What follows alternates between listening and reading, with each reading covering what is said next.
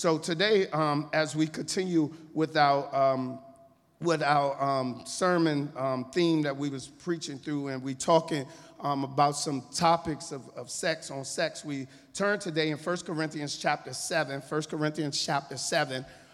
as we continue to move forward. On last week, we was in 1 Corinthians chapter 6, verse number 15 through 20, and we looked at our body is to glorify God, that our body is not for sexual pleasures, but to glorify God. And we looked at some great scripture on that to help us understand what our body is used for and why God created it. And today we'll be in 1 Corinthians chapter 7.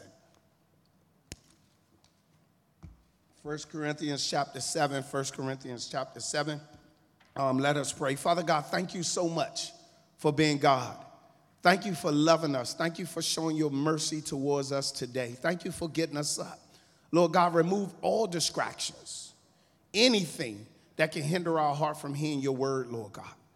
Lord God, if it's our attitude, if it's our rebelliousness, if it's our conduct, if it's the problems that we face at home, if it's the problem that we faced on the way to the church, Lord God, or while we got online, Lord God, remove it that we may hear your word. Because here at Clinton Baptist Church, we believe that we are not sermon evaluators, but sermon applicators. That we apply this word to our heart, that we may be transformed and new. We thank you for your word, Lord God. Penetrate our heart today. In Jesus' name we pray. Amen. Let's give the Lord a hand clap of praise. Today I'm so grateful to have a friend of mine, Pastor Jimbo and his wife, the Stewart family here from Jacksonville, Florida. We are so grateful for them coming in. They're here on vacation. And we got a chance to hang out with them last night, and so grateful for them to come and visit us. They are a part of NAM and the Baptist Convention, so they have many churches they can go visit, but they came here to visit us. I'm so grateful for the friendship that we have. We had 1 Corinthians chapter 7. 1 Corinthians chapter 7, starting at verse number 1. It said, "Now concerning the things which you wrote to me," this is Paul speaking, "it is good for a man not to touch a woman. Nevertheless, because of sexual immorality, let each man have his own wife. Let each woman have her own husband. Let the husband render to his wife the affections due to her, and likewise also the wife to her husband. The wife does not have authority over her own body, but the husband does. And likewise, the husband does not have authority over his own body, but the wife does. Do not deprive one another except with consent for a time, that you may give yourself to fasting and prayer, and come together again so that Satan does not tempt you because of your lack of self-control." On this morning, I would like to speak to you from the topic, the questions from the Corinthian church on sexual relations. The questions from the Corinthian church on sexual relations. So here, as we learned last week, the Corinthian church, these new believers, these pagan believers, are indoctrinated with false doctrine. Here, because it was a trade city like we learned last week, people was coming in from all backgrounds, and the pagan worship and Rome worship was different than what the Bible teaches, different with what Jesus Christ taught and what Scripture teaches. And what happened was, at this time, a lot of philosophy came into the church. A lot of false teaching came into the church, and they were surrounded around this pagan worship.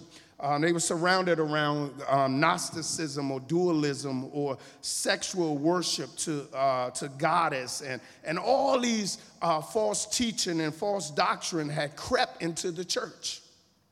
Just imagine being a young believer in Christ and the doctrine that you hear that crept in the church is false doctrine. So the believers in Corinth start to practice these things and allow these things to be their lifestyle and allow these false teachings to be their lifestyle. And they start accepting Gnosticism and dualism and sexual worship to bring glory to false or demigods. And they start to practice these things. And Paul now comes and writes to them.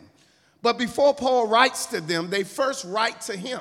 Because like we learned in last week in chapter 6, verses 15 to 20, Paul let them know that your body was designed to glorify God.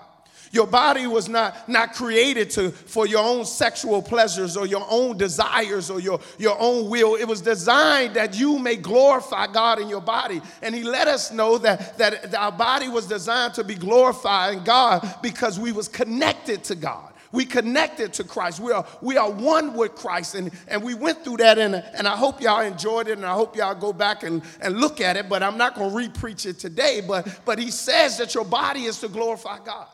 Your body was set to glorify God. But now what happens, because they heard this is these believers in Corinth, because the church heard this, now they come back and they say, well, okay, sex is bad.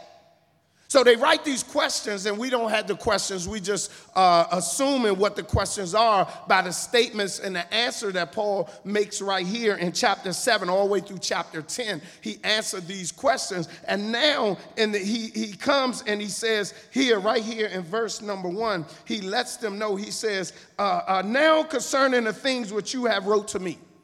Paul said, I'm going to speak on the things that you have wrote to me, these questions. Now, again, we all don't know the questions.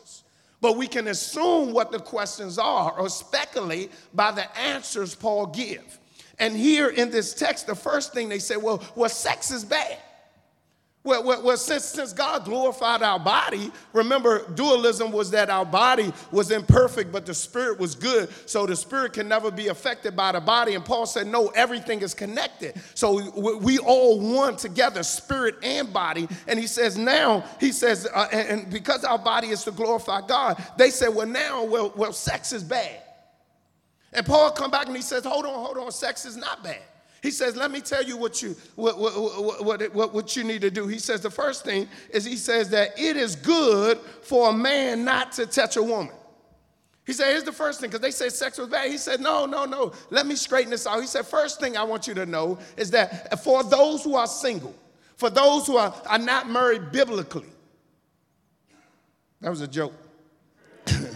For those who are not married biblically, because I know some of y'all say, man, I've been together 14 years, and we common law married. We married because we've been together, and we've been married because we've been together, and you know, we 7 years, 5 years, and we shacking up, and we got a home together, and we married. No, biblically married. He said, for those who are not biblically married, it's not right for a man to touch a woman.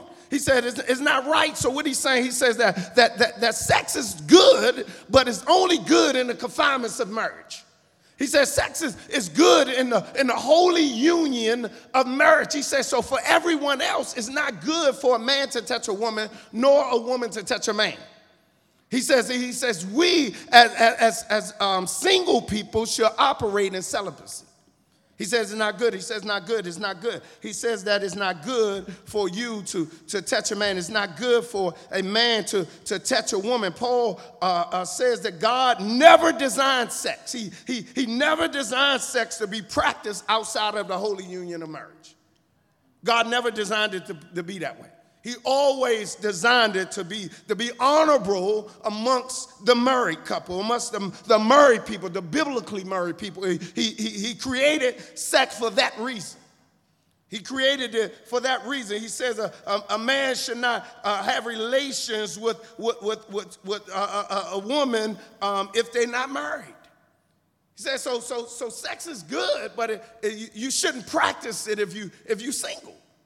You shouldn't practice it. If you are not married, you should be practicing celibacy or abstaining from sex, not giving into sex. I know there's a lot of single people in our congregation, and I know this tough. And I know sometimes we don't want to hear. So right now, I just ask that you, not only you in person, but you online, just remove your barriers. Just remove your thoughts. Remove your own philosophies. Remove your hardness of your heart, and just hear the word of God. He says that for singles, it's good for you not to touch a man or a woman.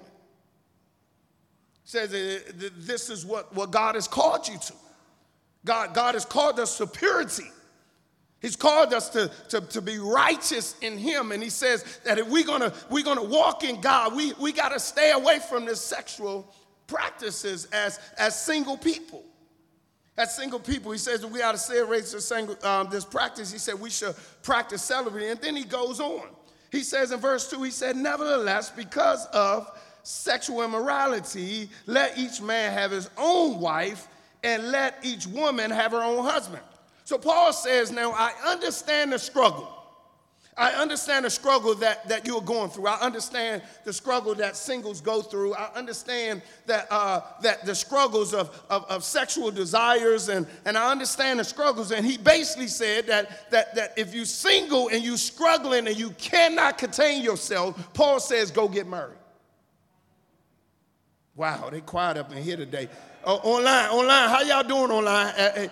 Please tell me they doing good online. Did I get any hearts, any likes, or anything in the chat? How I'm doing, Sarita? Am I doing good? I'm doing good. The thumbs up online, give me thumbs up. Zoom, give me a clap or something, because I ain't getting it in here. He says, look, if you single and you struggling with sexual temptations, Paul says, nevertheless, let a man find a wife, his own wife, and let a woman find his own husband.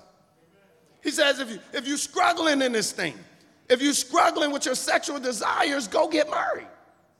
Watch this. This is interesting because, slow down, because there's so much here. He says, if you're struggling, because he understands the struggle that you have. Paul says, guess what? A cold shower is not going to work. Paul says finding out that or trying to make up things why you won't sleep with this guy or sleep with this girl is not going to work. Paul says the struggle is real, and because the struggle is real, he says that as believers, you want to be right in God. You want to be pleasing to God. So he says if you want to be pleasing to God and you're struggling, go get married.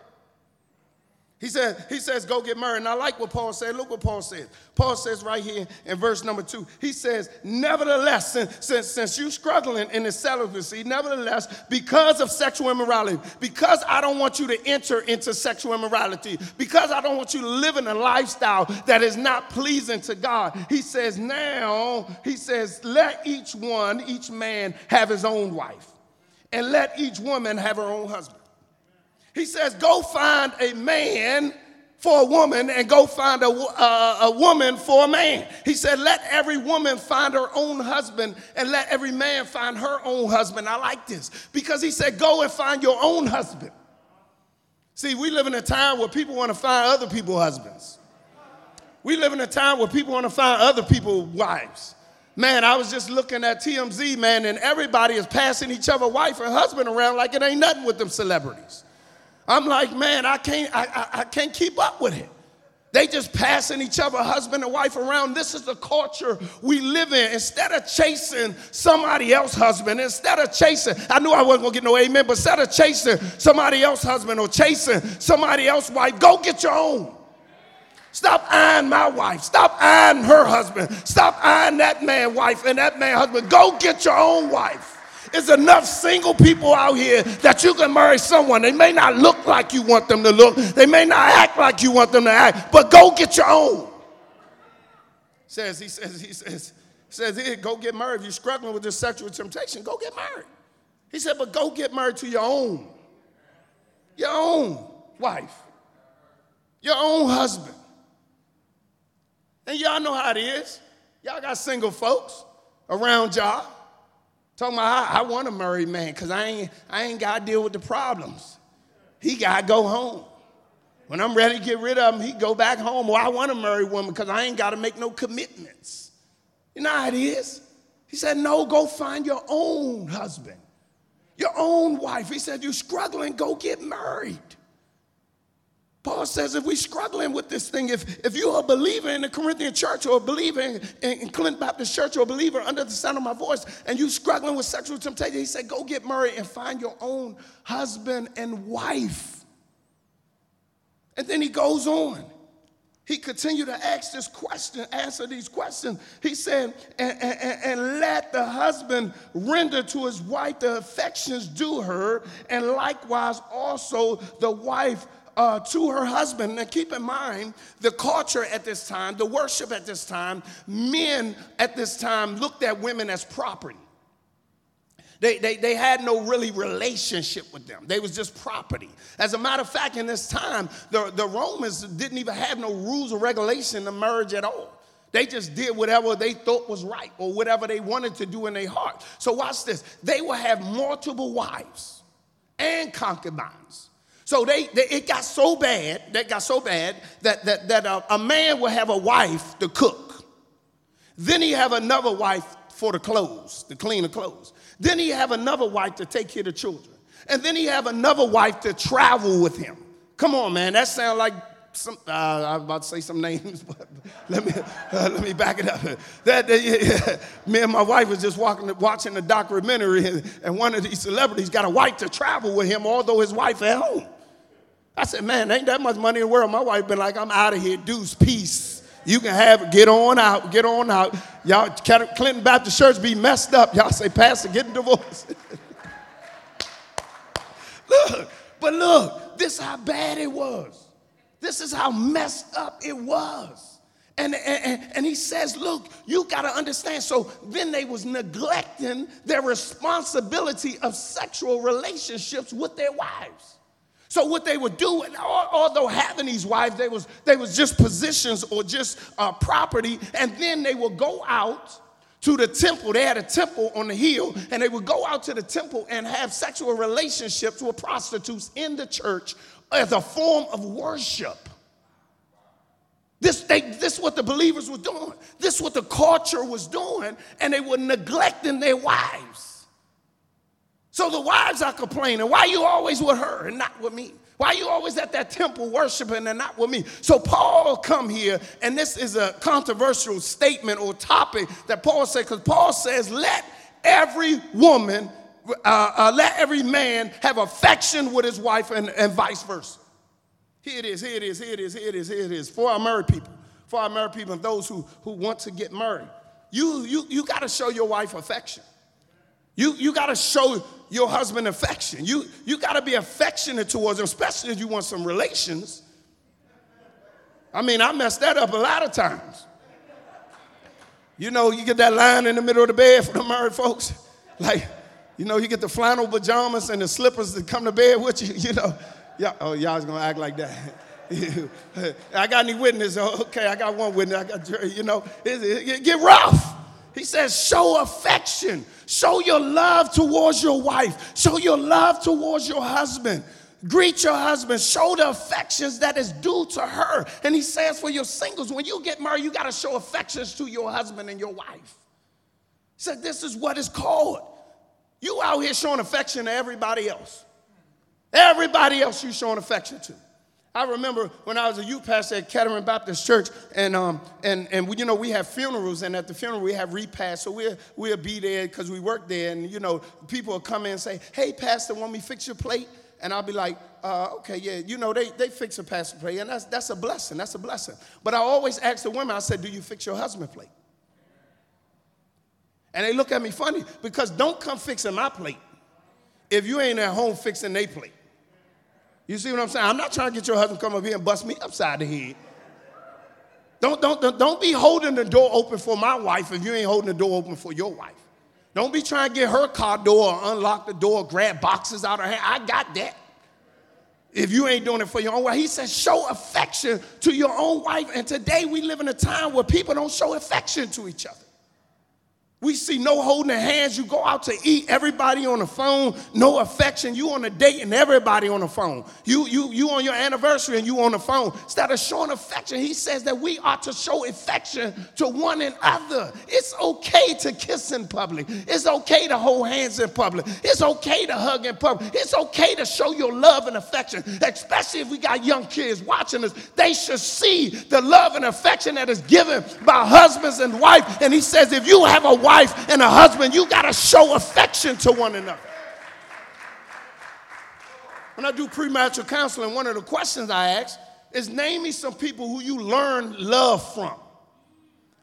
Name me some people. Tell me about some people who you want to model your marriage after. And a lot of people say, I don't have nobody, or Beyonce or Jay-Z. That's what they say. They say, I want my marriage to be modeled after Beyonce and Jay-Z. I said, you want to be modeled after Beyonce and Jay-Z? You want to be modeled as the one when he was in the elevator and get beat up by his sister because he cheated? Or you want the one you see in the video? Because it's two different stories here. It's two different stories. And we have to show affection to our spouse. And when you get married, singles, you got to show affection to your own husband and to your own wife, that our children may see that they may know how to love, how the man's supposed to love a woman, how a woman is supposed to love her husband. They may see that how a man's supposed to love her wife. Show affection. So Paul says that no, if you want to get this right, you got to show affection to one another. Do what is responsible of you as a husband and a wife. This is a question. They say, well, sex bad. Well, if we can't have sex, and Paul said, no, it ain't bad, but you need to do it in the confinements of marriage. So you got to do it in the confinements of marriage. And he tells them, he says not only that they need to get married so they won't have sexual immorality, but he says show affection to one another. And then he says the wife does not have authority over her own body, but the husband does. And likewise, the husband does not have authority over her own body, authority over his own body, but the wife does. Whoa. Now this is radical here. This is some radical stuff. I know some of y'all like, oh, Pastor Pugh, you done jumped this something now. Woo! Woo, I know how y'all mind thinking. Look, this is radical for Paul. See, because they can understand that the husband have authority over the wife. Because remember, the women was just property. So the husband had authority over the wife. So that was easy. But when Paul says the woman have authority over man, oh, no, that's a problem. No, you got it messed up, Paul. Paul said, no, this is what Jesus preached. Submit to one another. This is what Jesus preached, and they didn't want to hear it, and we don't want to hear it today. See, because we got that warped thinking that because this scripture, and I hear people say it all the time, not people say it all, I hear men say it all the time, I got authority over her body. Yeah, but they skip the part where they say she got authority over yours. And we think about it, and Paul is not saying this in a way of abuse. He's not saying that you have authority over a body, that you can do whatever sexually you want to do with her. He's not saying it in a sense of abuse. He's not saying that you have authority over your husband's body where you can do anything sexually you want with him. What he says is he says that you got to understand that her body is dependent on you and your body is dependent on her. It's a dependency thing. It's not some warped kind of crazy sexual fantasy that you're trying to do and you say because your body belongs to me, you got to give it to me. No, this is not a forced thing. Remember, he says show affection. You can't demand sex. You can't demand sex as a husband and wife. Paul is not saying it like that. Paul has said this is dependency. This is dependency amongst one another to have relations in an affectionate way. Paul said this is a dependency, that your responsibility or duty, I hate the word duty, of a husband and a wife is to respond to your wife in a sexual way that's respectful to her and respectful to him. It doesn't mean we have control, man. It doesn't mean we can do whatever we want to do. It doesn't mean they are our sexual pleasures or our fantasies. No, it doesn't. He's not saying that. He said just as right as she got control over your body, authority over your body, you got control over her. It's a mutual thing. It's a mutual thing. It's a mutual thing. You hear me, Facebook? You hear me? YouTube, you hear me? It's a mutual thing. Paul says that her body, she have authority over your body and you have authority over hers. And Paul says now because of that authority, watch this. He said because of that authority, here's the thing. He said, because of the authority in verse number 5, do not deprive one another except in consent for a time. He said, because she have authority and because you have authority, it don't mean that it's open whenever the light on. It don't mean the song that Bruno Mars said, I'm keeping the door open every night. Dang, y'all hard, man.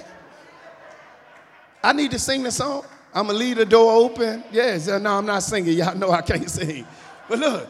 No, it ain't I'm leaving the door open every single night. He says, look, there's a time for rest in sexual relations. There's a time, there's a break. He said, come together as husband and wife and consult with each other to make that time period with each other. He said, this is not your things, wife. This is not your time period. Please come together as a group. Let's come together. Let's get in a huddle. Call a huddle.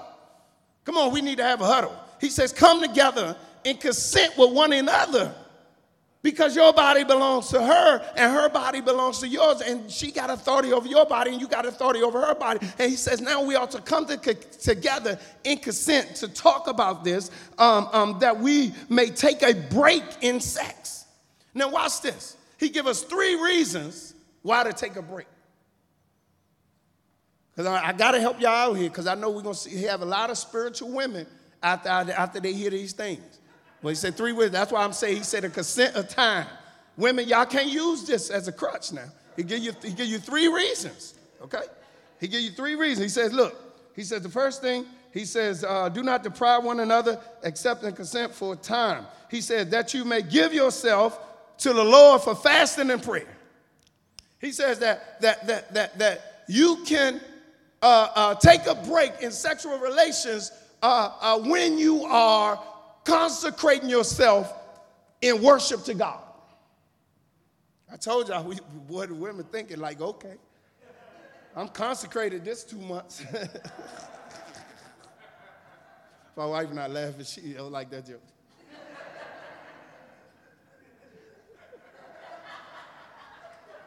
I'm sorry, baby. I'm gonna stop playing, okay? I'm gonna stop playing. I'm gonna stop playing, okay? Come on, man, help me out, man. Golly, help me out, man. Y'all scared like that? Dang. Man, Pastor Reeves, you turned his head. Pastor Reeves turned his head. Look, come on, help me out. So look. He says, look, for giving yourself to the Lord. When you fasting, or when you praying, or when you worshiping. He said this is a consent to rest from sexual relations. He said this is a time. This is a time where you come together and decide that, hey, I'm going to be fasting this week or the next 2 weeks or for 40 days. I'm going to be fasting and I'm going to be before the Lord. I'm going to worship God. And he said this is the time that'll be set apart for you and God to worship. For you and God to worship. And this is the time that you set apart. But I like this. And this is what the whole foundation of it is. Look what he says. He says that at the end part, he says, look, and he says, and come together again so Satan do not tempt you because of lack of self-control. He says, look, for the husband and for the wife, don't stay away too long because self-control can creep in and now you being a partner with Satan to cause your spouse to sin. He says that you've been a partner with Satan to influence, to push your husband or your wife out there commit sexual immorality, to commit adultery. He says, so let it be for a period of time where you all discuss, but make sure you come back together because this sexual desires, this sexual practice is really difficult to deal with, singles. Paul hosts everything on his foundation. He said, this is tough to deal with. This is not easy. He says that this thing will cause marriages to be messed up. He said this thing will cause singles to be living a life that is not pleasing to God. And he said for married folks, you need to make sure you come back quickly so Satan won't creep in and take advantage and cause you to displease God or tear your marriage up. Because Satan is lurking. And I mean, he know how to lurk. He know how to stick that red dress in the right place at the right time. He know how to have that handsome man you work with at the right place at the right time. He know how it's that he can put that right cologne on just to get you to get a smell of him. She know how to fling her hair and how to walk when she walk past you. And Satan will use every avenue he can to get you off the mark of God. And he says we got to be careful. But for our single people, he says you ought to operate in celibacy. And if you can't, get married. These are controversial topics that we deal with every day. And the sad part about it, the church is not preaching about it. We sit back and let people live sinful sexual lives like they want to do it, and the church ain't saying nothing. Because we're afraid if we preach like this, we won't get members. We're afraid if we preach like this, we will lose members. But I'm not here to preach for members. I'm here to hold the whole counsel of God up before you, that we may be a church that is obedient to the word of God and not to the world, not to this world. This is what God called me to do. And we are here together. We are here together. Single people, hold your brother up. Single women, hold your sisters up. Fight with them. Be a team around them. Help them. And married people, help the married people. Get a team around you. Hold them up. Hold each other up. He said because this sexual temptation, this sexual immorality is out of hand. It's out of hand. It's out of hand. And Paul says, and I don't want to jump because we're going to get to it. Paul said it's not our job to judge those outside the church. Paul said those who are unbelievers, you out there judging them, talking about the sexual relationship they have, but you won't even say nothing to your own sister and brother who is in Christ. Paul said it's our job to judge and hold accountable those who are in Christ, not those who are outside of Christ. Will you hold your brother and sister up? Would you be responsible to encourage them? Will you hold them up? These are the questions they had. Paul, what do we do with this thing? If sex bad, what do we do? And Paul lays it out for them. And I try to do the best I can to lay it out as clear as possible. The questions that from the Corinthian church on sexual relationship. These are the questions they had. Now, I know we have some people here, and I know we have some people online that may not know Jesus Christ as your Lord and Savior. And what I just preached seemed foolish to you. You said that is not the way of the world. That's not how I was raised. And I understand that. But God is calling you to a different life. God is calling you to a deeper relationship. God is calling that you put his standard above all other standards. God is calling you to be personable with him. And he did that by giving his son, Jesus Christ, to be the sacrificial lamb, to die on the cross for your sins and my sins. He didn't die just for rich people. He didn't die just for poor people. He died for every one of us. And he shed his blood that you and I may be right with him. And I know this word may be foolish to you because this is not what you're seeing on TV. This is not what you're hearing in school. This is not what you're seeing in the government. This is not what you're seeing in our culture today. But God is calling us to a different standard. And today I challenge you, do you want that standard of Jesus Christ? Do you want to have a personal relationship with Jesus Christ? Because you can't walk in this what God has called you to walk in if you don't know him as your Lord and Savior. You can't walk in this. It's impossible. It's impossible. You can say all you want. You can say it's mind over matter. You can say whatever you want. But it's impossible because you are being influenced and controlled by the devil. If you don't know Jesus Christ as your Lord and Savior, you are of the devil, your father. You have no spiritual inkling of God in you to overcome the sin of this world. So Jesus Christ came to die to reconcile you back to the Father, that you may live a different life. He came that your scales of your eyes may be taken off, that your mind may be open to the things of God. And he came that he died for you. Matter of fact, he said it in John chapter 14, that I'm the way, the truth, and the life. No one can come to the Father except through me. He said the only way you can have salvation is you come through Jesus Christ. And he gave his own personal testimony. He says in John 3:16, for God so loved the world, he gave his only begotten son, that whoever believes in him should not perish but ever have everlasting life. Your salvation is through Jesus Christ and him alone. Today, will you surrender?